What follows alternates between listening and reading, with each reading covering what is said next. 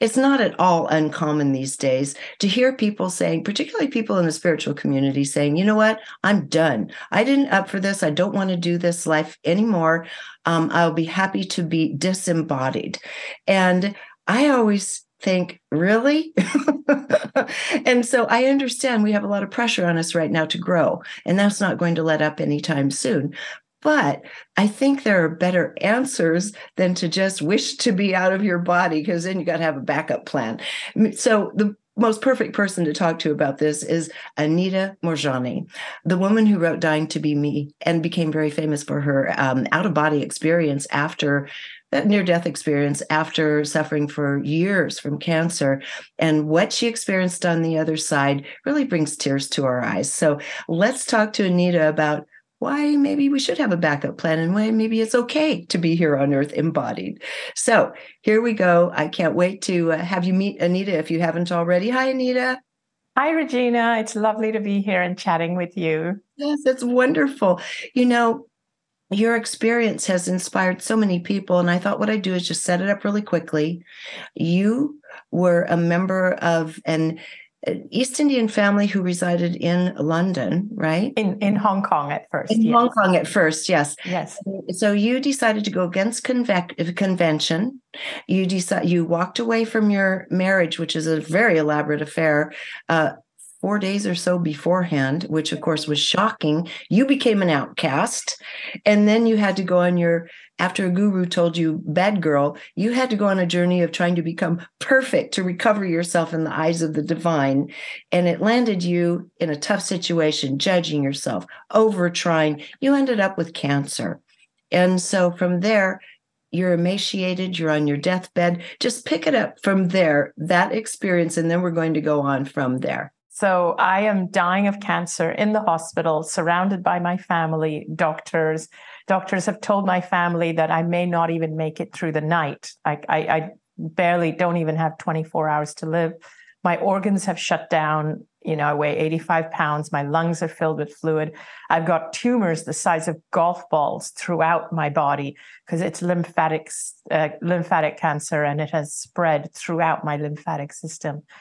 And so I'm in a coma. I go into a coma, and doctors have told my family I'm not going to come out of this coma, and my organs are now all failing.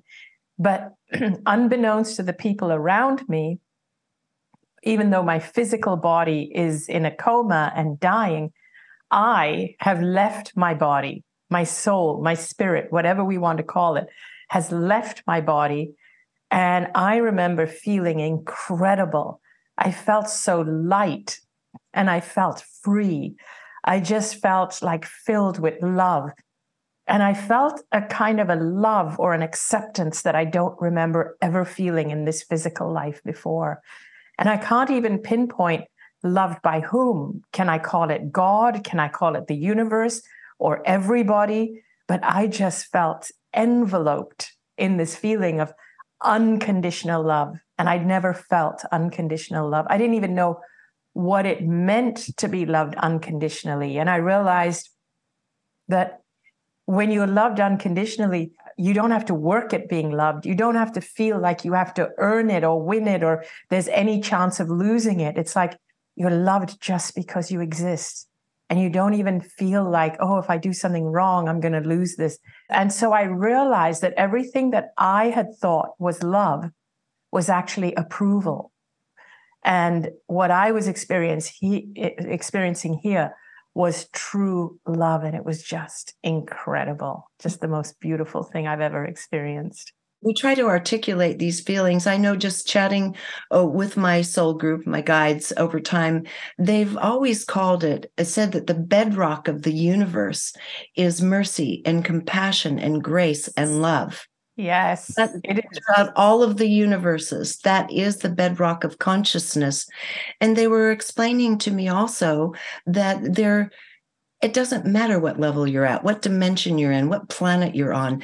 Every single being has one express intention, and that is to refine itself, just to move itself through the process of refinement and knowledge and learning on any level, including through joy. And we're going to get to that in a moment. And so that you can't be wrong. Everybody's going to screw up, quote, screw up, because we're learning. And it doesn't matter if you're the most masterful being, they're still learning as well. Yep. Right? Exactly right. So let's talk about how you felt, what role joy takes in this, and also meeting with your father on the other side. Yes. So when I was there on the other side, basically outside of my body. So there I was. I realized I was also surrounded by other beings that had passed before me. Possibly some of them had never been incarnate before, because there were some beings I didn't recognize. But I just felt love emanating from them, and I felt that they were there to guide me, to help me, to protect me. They were just all there for me. And one of the beings was my dad, and he had died 10 years prior. And he was one of the people that had always been disappointed in me because I was a little rebel, and I didn't go through with the arranged marriage, and I brought shame to our entire community and was ostracized. So he was somebody I had disappointed and let down my entire life.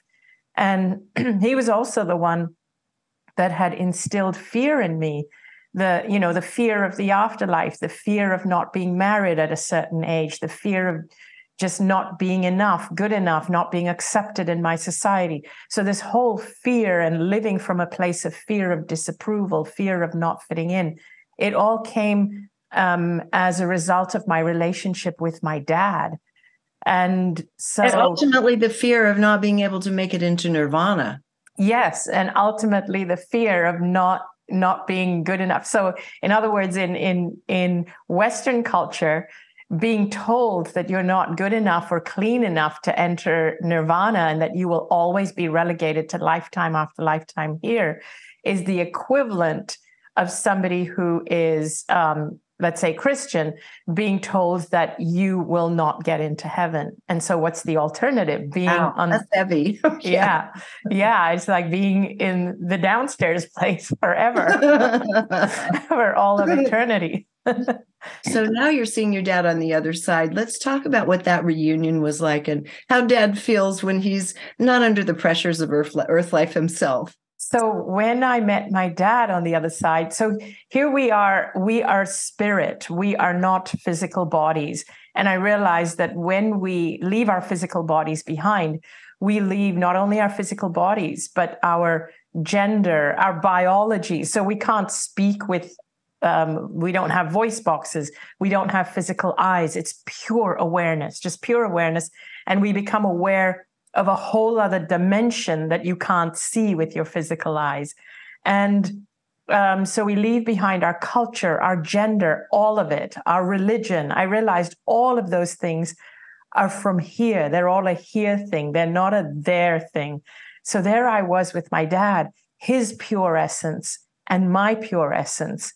And all I felt from him was pure, unconditional love. No judgment whatsoever, like none. He understood me. And because we don't use language and we don't use our voices, it's almost like two spirits or two souls merging, and you know what they want you to know, and they know what you want them to know. It's like you just understand each other. You get each other in an instant. And he wanted me to know that there was nothing wrong with me and that he loved me unconditionally. And just as much as I thought I was a victim of my culture, he was a victim of the same culture, just doing the best he could within that culture. Yes. And so then he had a message for you because you were sitting on the other side saying, woohoo, no pressure, no weight. This is great. Yes. But obviously things changed. So let's talk about your father's message to you, how you felt when having to look at this, because you actually had to make a decision. That's right. So I was given a choice as to whether to come back or not. I reached a point where I was told that this is the point of no return. Basically, if you go any further, you won't be able to turn around. But I wanted to keep going, of course, because who wants to come back into a dying body? And I was suffering. But my dad was the one who stopped me. And he said, your work isn't done yet. You haven't completed your purpose. You need to go back. Now that you know the truth of who you really are, you need to go back. And I realized that I understood why I had got sick. And I started to understand that now that I understood this, if I chose to go back, my body would heal, and it would heal very quickly. I just knew that it was going to heal very quickly because I now had the essence or the consciousness of a person who was not sick. And the body is a reflection of your consciousness. And so but I still didn't want to go back yet. But my dad said, you have gifts waiting for you, and you need to just go back and live your life fearlessly. And what he meant by that was be yourself fearlessly. But his message was go back and live your life fearlessly.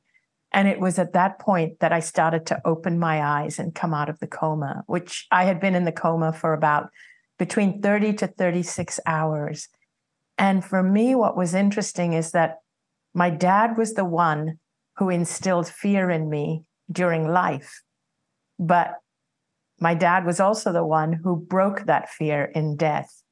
So he released me from that fear. Such a beauty and balance that it was him that was able to give you that.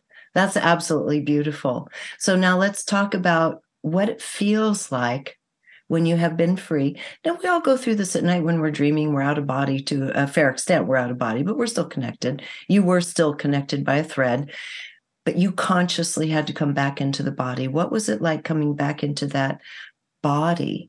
And then let's talk about what happened right after that.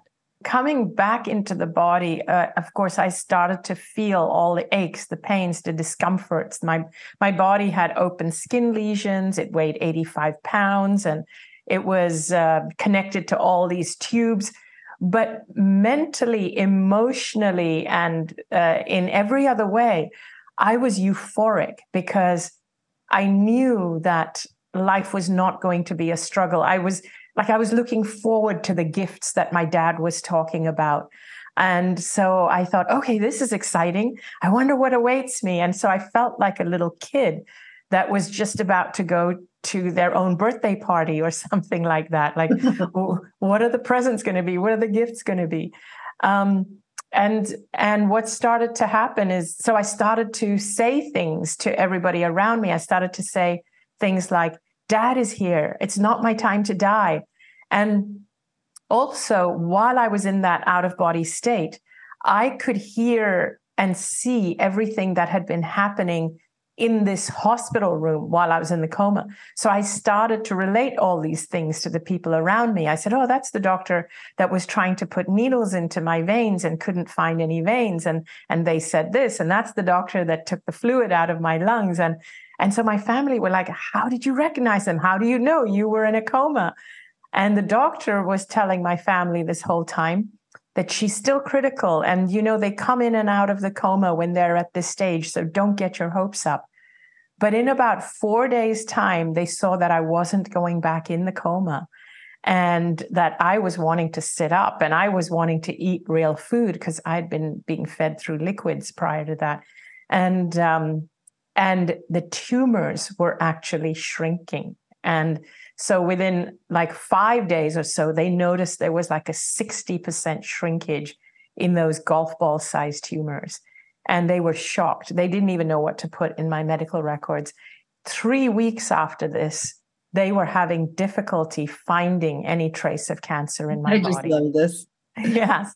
And this was because you were living in this state of fearless joy, knowing you were loved and accepted in the greatest sense of the word. That's what started allowing for the healing energies to really move in. Yes. It's really that feeling, that euphoric feeling of, oh, wow, I can't get it wrong. I wasn't wrong. Right. I'm supposed to live my life full out and allow my soul to express itself. And it was just that understanding that all that burden I had carried all these years of, I have to erase my karma, I have to do better, I have to be more spiritual, I'm never going to get to nirvana. All that was just lifted, just completely lifted off. That's so beautiful. And that was the thing that, as I was saying earlier, speaking with my soul group on occasion about these things, they kept stressing over and over that to flow into fearless joy and love and beauty, that these were the keys really to. The way they're explaining it is when you allow yourself to truly find joy. And, and that, what does that mean on the deepest level for everyone? A lot of times we think, oh, I love going to, concerts. That's my joy. And that is joy. And it's wonderful. And we should do it. Anything that brings joy, but also that deeper joy of satisfaction, which you connected with, which was why you couldn't leave at that time. Anyone who can find that, what brings that deeper joy and satisfaction within, is living fearlessly if you can move into it. And it's just releasing the fear that allows one to continually sort of refining your frequencies. It's not an act. It's not like an intentional, I'm going to refine my frequencies through meditation. It wasn't that. It's through creating this innate beauty and purpose and joy within oneself seems to be the healing factor and the one that allows us just to keep blossoming beautifully. How would you extend that? You just expressed it so beautifully. And for me, it was realizing that my only purpose is to find that joy. So what I understood, here's how I understood it, is that we spend our lifetime trying to do more, be more, whether it's to be better, attain more, trying to do things so that we don't meet other people's disapproval. And that's actually how we lose our way. In other words, trying to be good, trying to do the right thing, all of these things, we actually lose our way because we're trying to be something we're not. And the message it sends when we try to be these things, including trying to be spiritual, the message we're sending ourselves is that we're not good enough as we are. And so we have to try harder. So even, and so people say to me, it's all very well for you to say that you were a good person. What about criminals and so on? And I say, even criminals are criminals because they've lost their way. They're not being who they are. At our soul level, at our spirit level, all of us have come here for connection, for love, to find our passion, to find our joy, but we lose our way. And this is what drives us to do or be what we do. Some people act out and maybe act out and become criminals. Other people turn it inward and get cancer. But it's the same thing. It's a repressed energy. It's your soul repressing itself. And so it shows up in different ways in your life. And so for me, since the experience, I realized that we are already spiritual. And there's this quote that I really love. Like, you can't not be spiritual. You're born spirit. You're born spiritual. You die into spirit. How can you not be spiritual in your natural state? So there's this beautiful quote I love of when Michelangelo was asked how he created these beautiful statues of angels just from pieces of stone or marble. They were just blocks of rock, and he would just carve with no designs or anything. He would carve out these beautiful statues of angels. And his response was, the angel is already there. I just chip away until I set the angel free. And so this is what we are. Our beauty, our purity, our love, our joy, our passion, our soul, it's already there. So it's not about doing more, being more, trying harder. It's freeing that which is already there and to stop adding all those layers. Absolutely. So beautifully said. And really, it comes down to allowing ourselves to live as we are, as human beings, because in the end, all of these little challenges when we've lost our way. Listen, if we take it back to being childlike, when a child, takes something out of another child's hand or bops them on the head, normally at some point they're going to feel guilty about it. They're going to feel sad because they made someone else feel sad. You don't even have to have someone tell you you were bad.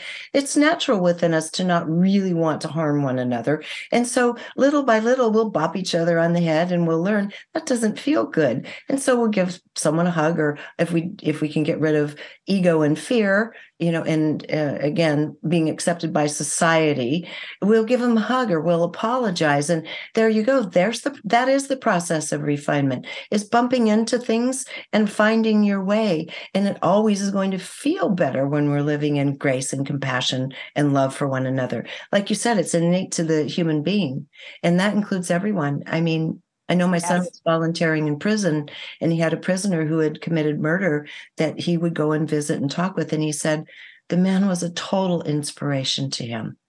What was underneath all of that was a total inspiration. So, yeah, it doesn't matter really what we've done. We will find our way ultimately. Exactly. And in fact, now you've mentioned people in prison.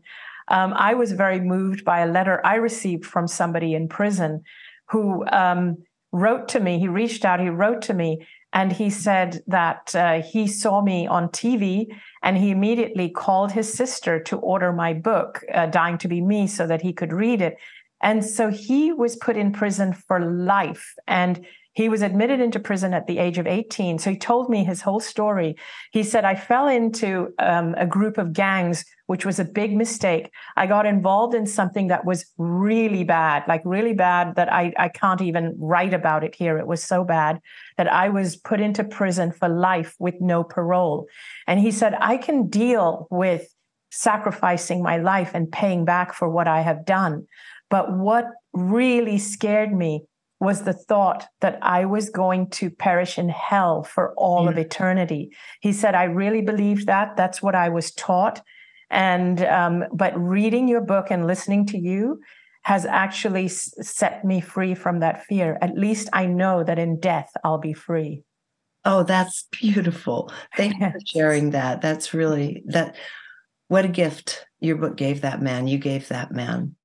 I hope you're enjoying this video, because if you are, there are dozens more like it on my site, all supported by people like you. So if you'd like to keep this work rolling in and join our community, just click on the Patreon button at reginameredith.com. That also gives you access to insider commentary, my live book club, and other live events with special guests. So join in. Thanks. One of the things that I talked about in the very beginning, which is the frustration of what's going on, because pressure is being applied within the cosmos for growth, for all the planets, for the entire cosmos, for every being on every planet and minor body. We're all being put under pressure to, like an orchid, sprout to the next level. And we're all up for it collectively on a soul level and individually. So what do you say to people who say, I just want to be done with it. I just want to be out of body. I'm never coming back here. What do you say to them? And what is the potential for expressing true joy and the joy that happens through discovery and growth when you're not in a body? I want to say to people who feel that they're done, I want to remind them that they actually signed up for this and for being here during this time. We actually choose. There's so much, we live in a culture of victimhood where everybody seems to believe that that they are a victim of their circumstances. They don't realize that there's a lot. Okay, certain things may happen that takes you by shock, and of course there are certain things that just happen that shouldn't have. But there is so much in your life that actually you have chosen. And whether you've consciously chosen it here in the physical, or whether you have chosen it from a higher level, from a soul perspective, there's so much you signed up for, because your presence is actually doing good in this planet.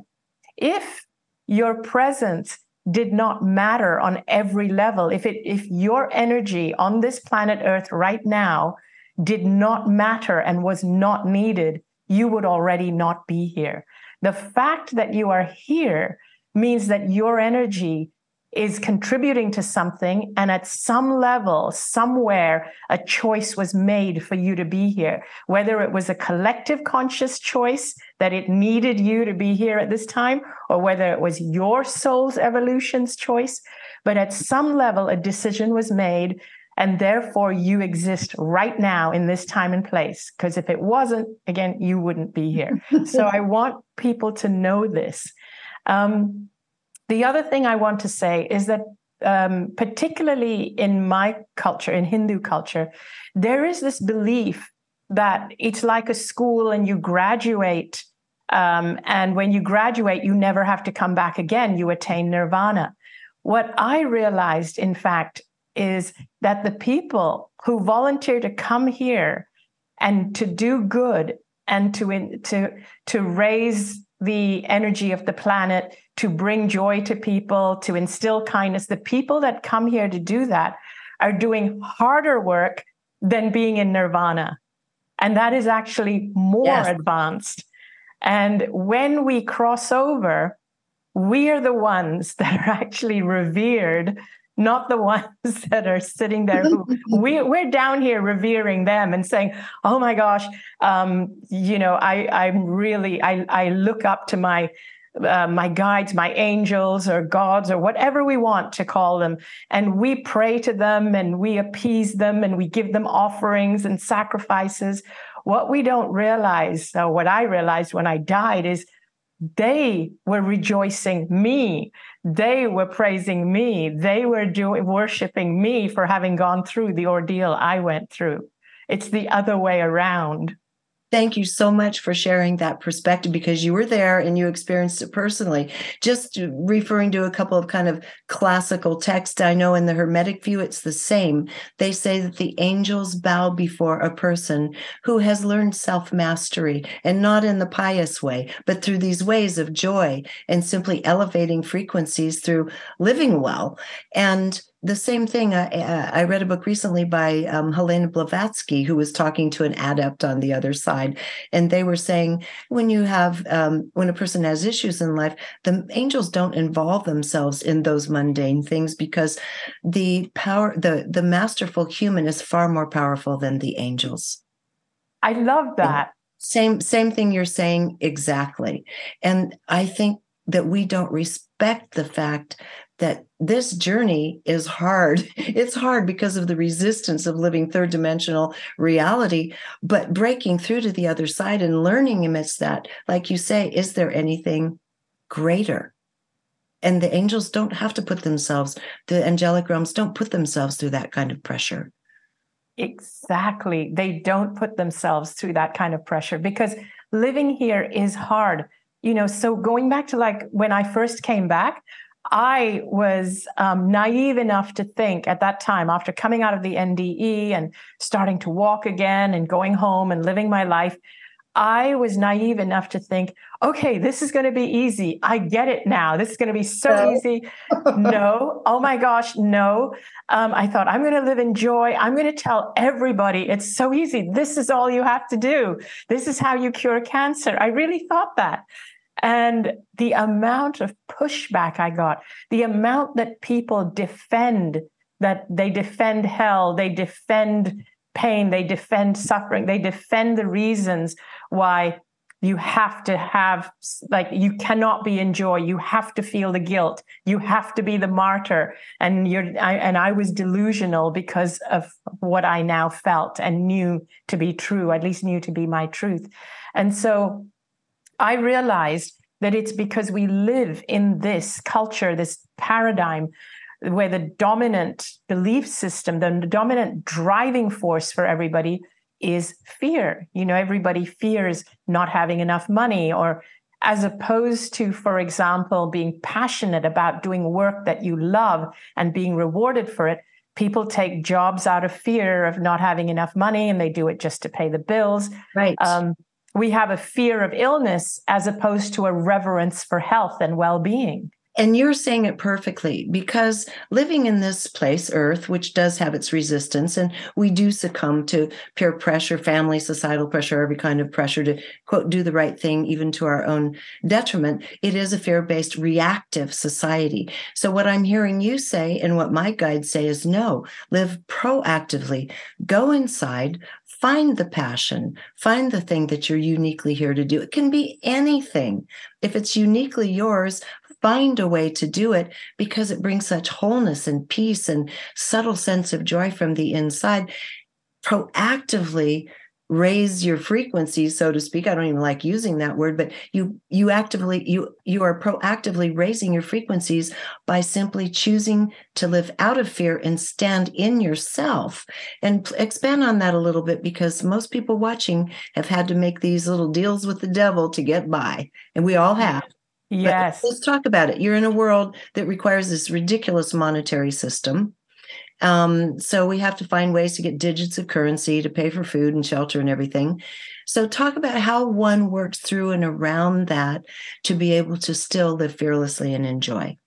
Okay, so the first thing is to recognize that we live in a scarcity system, and that is not aligned with truth. So what do I mean by that? Let me break it down. From the time we are little, we are taught that there isn't enough to go around, which makes us very competitive. So from the time we go to school, there's a scarce, we're told you have to work hard to get ahead. There's not enough places in the universities. And so there's scarcity, and even in terms of the one who gets ahead in terms of the tests and the exams and to get ahead. In money, you believe, we are all told there's scarcity. There's not enough money to go around. There's not enough food to go around. There's not enough health and well-being to go around. So everything comes from a place of lack and scarcity. Whereas if you changed your values around, life would actually feel very different, look very different, and you would realize that this whole scarcity thing is a myth. But every day, as you tune into the TV and listen to mainstream media, and as you go to school, your education system, the governments, the medical system, all of them are operating on scarcity. And what this means is, for example, even our healthcare system puts money before health.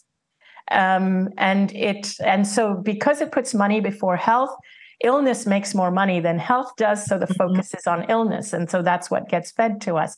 So basically, we are living and believing in and using as our main values certain criteria and values that are not based on truth. And I mean real truth, higher truth, truth of our soul. The second thing I would want people to know or be aware of is that your soul is your infinite self. And it is here at this point in time in this physical body, but this is only part of the journey. It has lived many lives, and this soul carries with it the experience of all its lives. And so this is just one section of the journey. When your soul came into this life, it came here with certain intentions and to fulfill certain purposes. So I explain destiny versus free will this way, that your soul came with certain intentions. It was like, oh, I'm going to come here to do this, to elevate the planet by being a speaker, an inspirational speaker, a teacher, an author, an artist, or I want to build conscious businesses and I want to help people to earn more money so they won't suffer. You come with these intentions, but you have the free will as to whether to fulfill your intentions or not. And when you come here, it's very easy to lose your way and fall into the dominant paradigm, the dominant belief system of scarcity. But my purpose here is to remind you all the time that your soul did not actually sign up to fall for that belief system. It came here to change that. But what has happened is, because this was the system that was built from many years ago, it's never changed. It's gone off kilter. We come here to try and shift it. But we always have the choice. Do we fall into it and become part of it? Or can we still stay with our values and actually shift it? And it requires a change in your values. It requires you to put different things at the forefront. So for most people, money is their greatest value. Like, they base their decisions on how much money it will bring them. They define success with money. How much money does that person have? How many assets? How much real estate? And that defines success. We have to define success differently. To me, success is having boundless energy and being able to actually uplift people. For me, my greatest value, my greatest passion is to actually expand my own energy and be in as much joy as possible, follow my own dreams, follow my own heart, and inspire other people to do that. And that's how I measure my success. What happens is when I start to do that and when I understand what my purpose is, the money to support that then comes because my soul is connected and knows how to draw in what it needs to make that happen.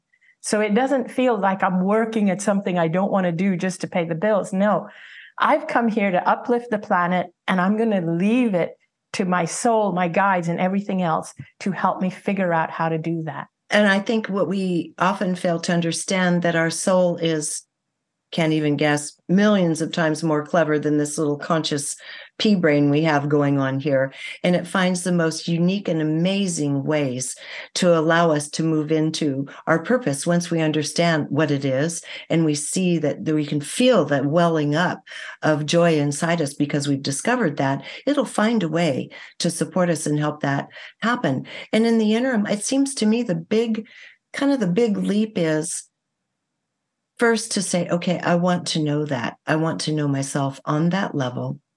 And sometimes people need to take a little break and get quiet somewhere. Some people can do it in morning meditation. Others might need to take a little time, visit an ashram, sit in meditation with no responsibility for a little while and see who you are. Can you go ahead and maybe expand on that a bit, of how we break the pattern and find peace enough to hear our own inner voice?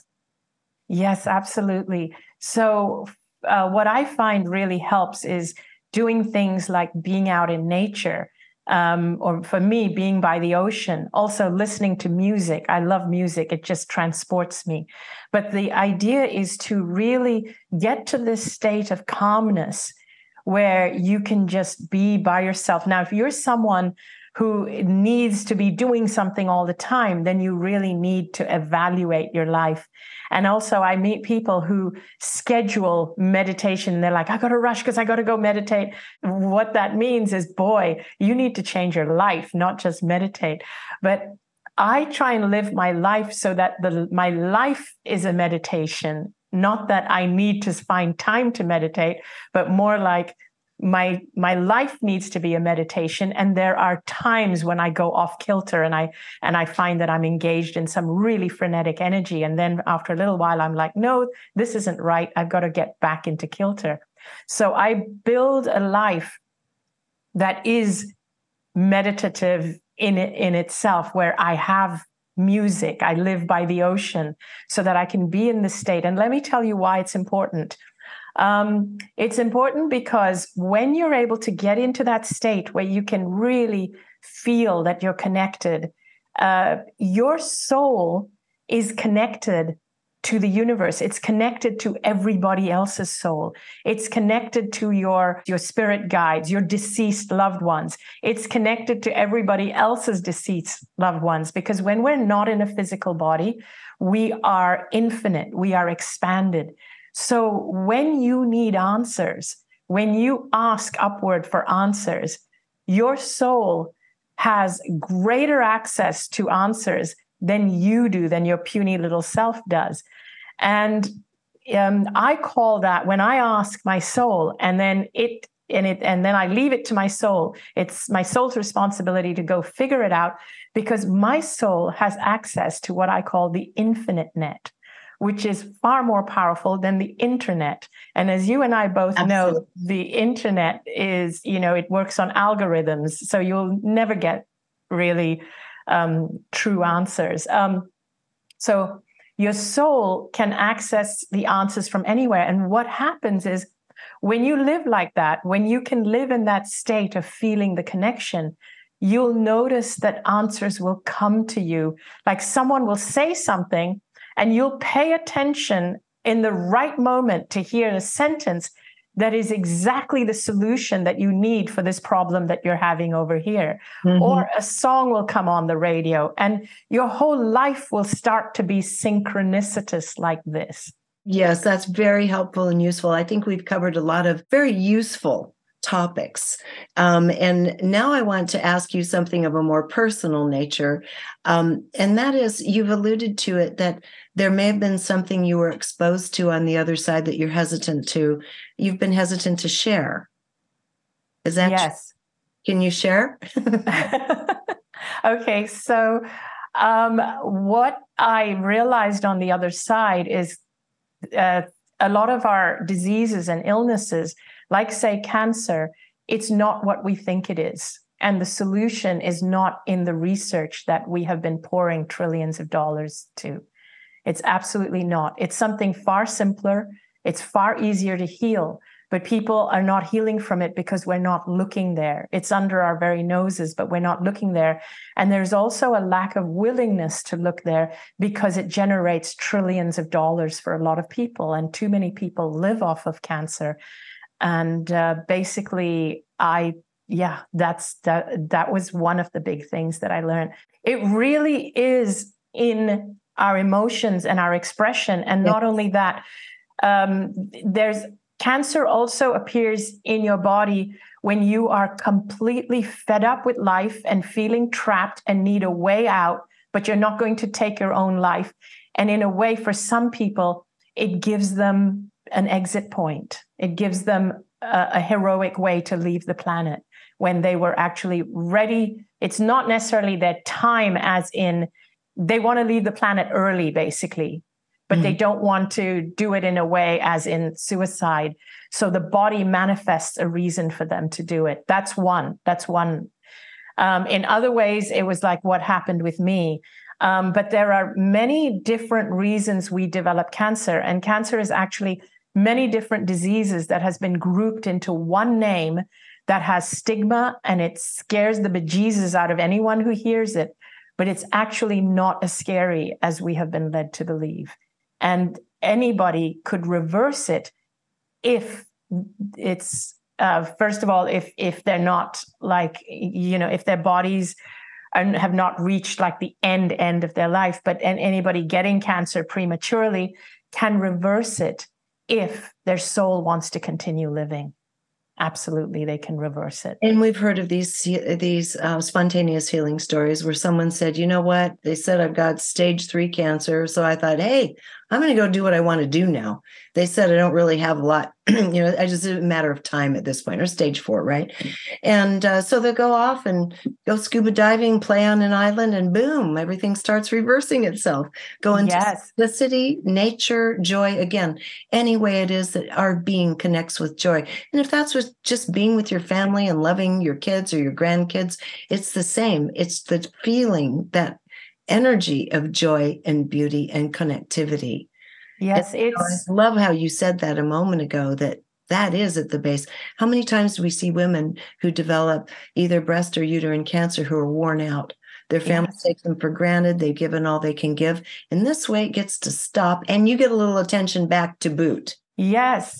And there's a couple of other things to watch out for. It's things like some people develop illnesses and cancer because, and they don't want to let go of it because it's brought them a kind of attention that they don't know how to get otherwise. Mm-hmm. There is a secondary payback. So those are the things that need to be healed. The reason why you're sick are the things that need to be healed. But our society and our culture are not willing to spend money to research those things because there's no profit in it. So I did start shouting all these things from the rooftops, but I was pushed back. I got pushed back from people. And so that's why I stopped sharing, but I know it to be true. And many people who have experienced it, because they've heard me speak about it and they've come forward, they know it to be true. But you can't say it too loudly or you get shut down. You're living proof, Anita. I mean, who are they going to listen to? Someone who profits from cancer or someone like you? I say listen to you. And so finally, are you still in contact with your guides? Do you still feel some of what you felt on the other side? All the time, all the time. I talk to them all the time, and I speak to them every night, every morning, and also whenever I need help. And I find that as I navigate this path in this world that I'm in right now, a lot of different projects come my way, whether it's projects to be in documentaries, movies, and so on. Some things clash with each other. I'm always consulting my guides as to, okay, how should I handle this? What should I do? Because deep down inside, I'm still a bit of a people pleaser. I'm still an empath. I still hate getting disapproval. I still don't like it when I get attacked on social media. So I do constantly ask my guides to help me through all those kinds of things. You've written a new book that sensitive is the new strong. And I bring that up because we have a segue from your saying, I am still a people pleaser. You are an empath. You are sensitive. So what is the kind of overall mission or statement of the book, Sensitive is the New Strong? I'm sensitive, and I feel sensitive when I get attacked, but I was always made to feel wrong for it, like there's something wrong with me. But when I look around the world today, I realize that we revere people who are ruthless. We revere people who are highly competitive, who win at all costs. People who are who really just put money before anything else. We revere them and we vote them into power. We put them into leadership positions. We look up to them. And then we look around at the world and we wonder why it is in the state that it's in. And the other thing we do is we spend more money on technology that kills people, that kill each other, than we do on technology to feed each other and help each other. And so I'm looking around thinking, maybe I'm not the one that's weak, because here I am trying to tell people that my greatest value is not only joy, passion, and so on, but also we've forgotten to be kind to each other. We need to be more empathic. And it's considered a weakness, though. So I started to think that maybe we have it all wrong, because if we continue the way we're going, and if we continue to define strength as ruthlessness, greed, and so on, and power hungry, then we could be looking at the brink of our own extinction. But if we redefine the parameters of what it means to be strong, and we decided and started educating people that actually being empathic, being compassionate, being vulnerable, these are actually strengths. If we started to promote that, we could actually have a very different world. And that's what motivated me to write that book. Bravo. Yes. Thank you for that. And it's so true, because the reality is humanity has had its nose pressed up against the window, watching how those who have power and who profit from others survive, when in times past, it literally was a matter of our own survival if we had seemingly nothing compared to those people. So it's kind of a deep, deep envy in the human psyche, born out of absolute need in times past. I mean, so the king could walk by and step on your face and take all your property, right? So there was a certain kind of fear and admiration for that, and we're still doing it. We elevate this in media and in other ways. We tend to romanticize it, but no, what you just said is absolutely true. And Anita, I want to thank you so much for joining us here today. I love your message, and I think everybody finds it truly grounding, inspirational, to take us back to our center. Thank you. Oh, thank you so much, Regina. I love the questions you ask, and I love talking to you. So I hope to see you again in the not too distant future, Anita. Thank you. Thank you. You can go to any major bookseller and find either of Anita's books, either Dying to Be Me to talk about her original near-death experience, or Sensitive is the New Strong. Absolutely. Kindness, compassion, being kind and nice to one another. That is the new strong. Until next time, thank you for joining us here on reginameredith.com.